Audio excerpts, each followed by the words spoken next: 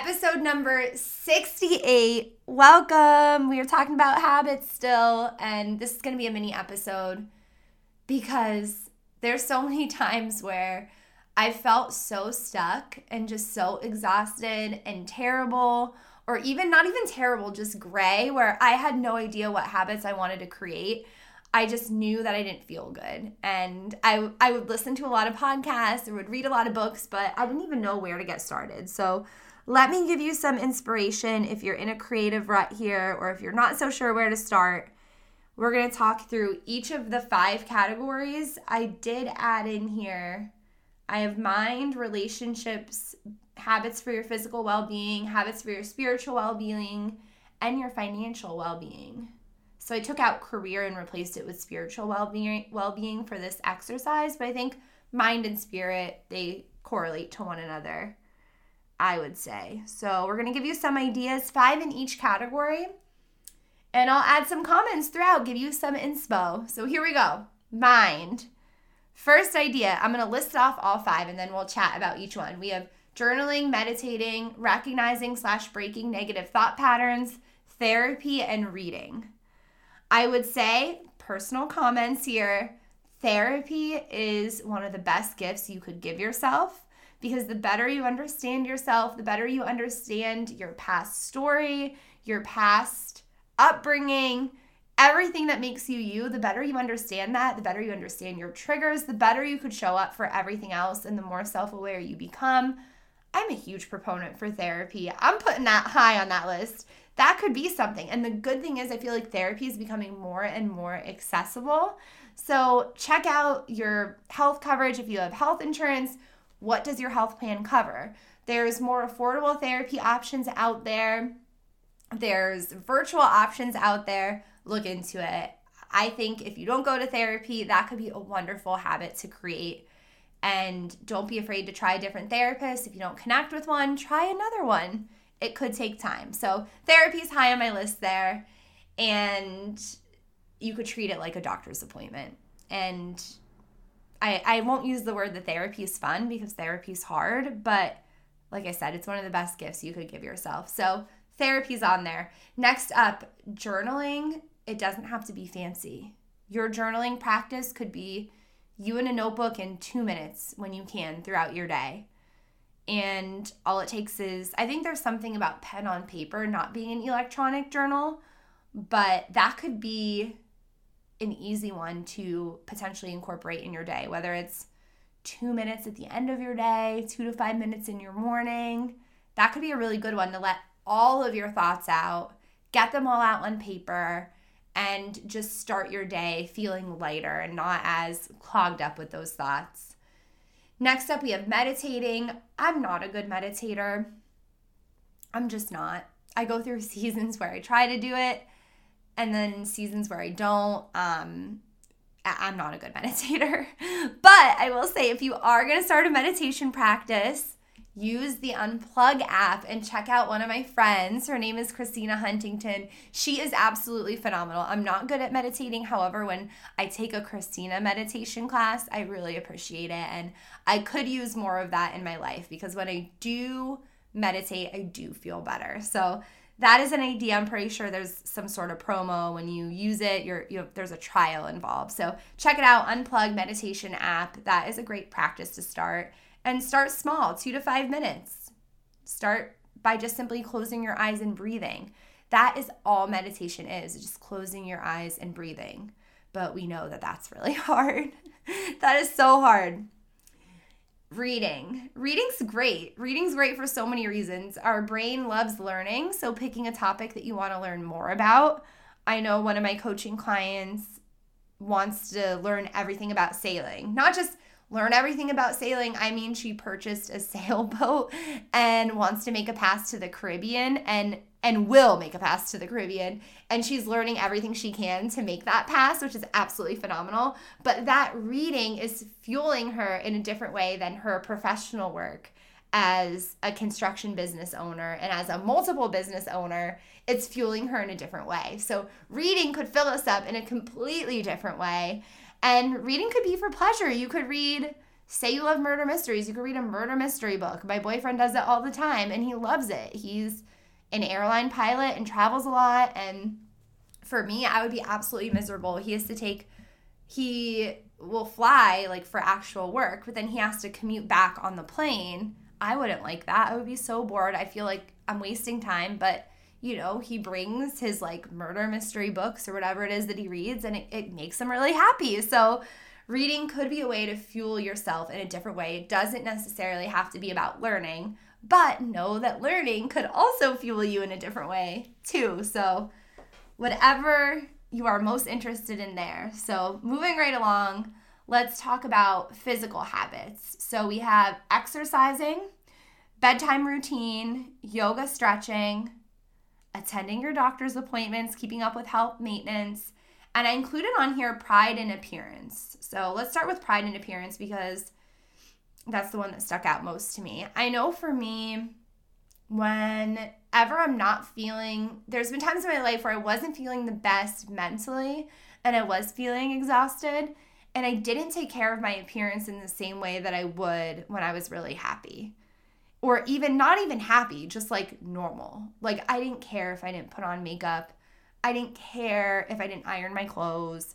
I didn't care what I was wearing. I didn't take pride in my appearance. And by pride in my appearance, I don't mean like you need to spend a lot of money on your appearance, but even just feeling like I'm picking this because I feel good wearing it. There is psychology behind actually picking out what you're wearing. There's even psychology around when you're working from home, actually getting dressed, putting on makeup, doing your hair, because every time you do that, you're showing up for yourself and you're telling yourself, hey, I'm worth this. I'm worth feeling good. I'm worth investing this in myself. And taking pride in your appearance, it could be something as small as, I could think back when I wasn't taking pride in my appearance, I would just always wear my hair up in like a messy bun or up in a high ponytail. I just never cared about my hair. So when I started taking pride in my appearance, I would actually shower at night, not in the morning, and would actually have dry hair in the morning and would go to work with hair that was brushed, and I would invest the 5 to 10 minutes to actually do my hair and to even curl it or straighten it, and it really changed my mood. So taking pride in your appearance really could do a lot, even if it's simple as even investing in a perfume or a cologne that smells nice, just feeling good, tapping into your confidence and getting your confidence flowing. Next up, health, just maintenance. So if you're due for a doctor's visit, scheduling it in. If you've been putting off seeing a specialist, if you've been putting off going to the chiropractor, if you've been putting off blood work, whatever it is in regards to your own health, maybe it's the eye doctor, maybe it's the dentist, who knows, schedule it in. That's a good habit, a good opportunity to really commit to getting those things done. They're not fun, but they're necessary. Yoga, stretching, that's always a good one. Keep your body feeling loose, feeling good. Yoga, it's a great way to slow down. I know that's a habit I'm working on. Bedtime routine. For me, that's something I'm continually working on, not scrolling too much on my phone, getting my body ready for bed. If you think back when you were a kid, I'm sure like parents always have a bedtime for kids, and as we get older, we like completely stray away from that. At least I did. There's no bedtime. It's just, whenever I feel tired or if I fall asleep on the couch. So even just having a time where, okay, like this is the time I'm actually going to make my way to my bed. I'm going to brush my teeth and I'm going to go to bed, actually physically in bed, not on the couch, phone away, and actually go to bed. That could be a wonderful opportunity for a habit. Exercise, if you don't move your body at all, starting an exercise regimen. Maybe you already have an exercise regimen and you want to challenge yourself to get in more outdoor workouts or to get in more walks, whatever that is, either starting or improving on your exercise regimen. Next up, we have relationship habits. So we have listen more, connect more, schedule plans, criticize less, resolve conflict, / express gratitude. So I kind of tied in a bunch of different concepts here. So I know for me, there's times where I don't even realize I'm doing it. I don't listen at all. I mean, I work really hard to listen and to become more aware of it, but there's certain times, like especially in my romantic relationship, that I know I could do a better job listening and could do a better job of being present and not thinking about other things. So listening more could be a really good habit. Connecting more, so having actual intentional time to connect, to actually not just be together physically, but actually speak to one another, hear about each other's days, hear about how each other's really doing, put away the phones, put away the distractions. Maybe it's with a friend. I know I have friends where we could sit down and 10 minutes could go by and we're both on our phone. So even with friendships, finding ways to connect more. Maybe it's with a friend, putting it on your calendar. Once a month, I'm going to call this person. Or every 6 weeks, I'm going to shoot them a text and see how they're doing. Finding opportunities to connect more. Maybe it's visiting a family member more frequently. There's so many opportunities there. Next up, schedule plans. So actually take it not just with a check-in, but actually saying, okay, like once a month, I want to do X, Y, Z with this person. Or once a month, I want to go to a new coffee shop with my friend. Or me and my partner are going to go on a date every other week, whatever that is. Next up, I put conflict resolution, and then I also tied in like less criticizing. So recognizing negative patterns could be a really impactful habit to build into a relationship. And I think that ties into the recognizing negative thought patterns too. So we talked about how with the mind, that could be a habit, but also recognizing when out loud you could be more critical or you could be more negative or complaining out loud. That could be an opportunity to work on that. And I think those things are often best resolved in therapy. So can't help but mention therapy, like couples therapy. That could be a wonderful habit. Expressing gratitude or appreciation and establishing a habit around that. So maybe it's finding an opportunity to say thank you more throughout your week for what your loved ones, what your family, your friends, your romantic partner, what others do for you, and actually expressing that.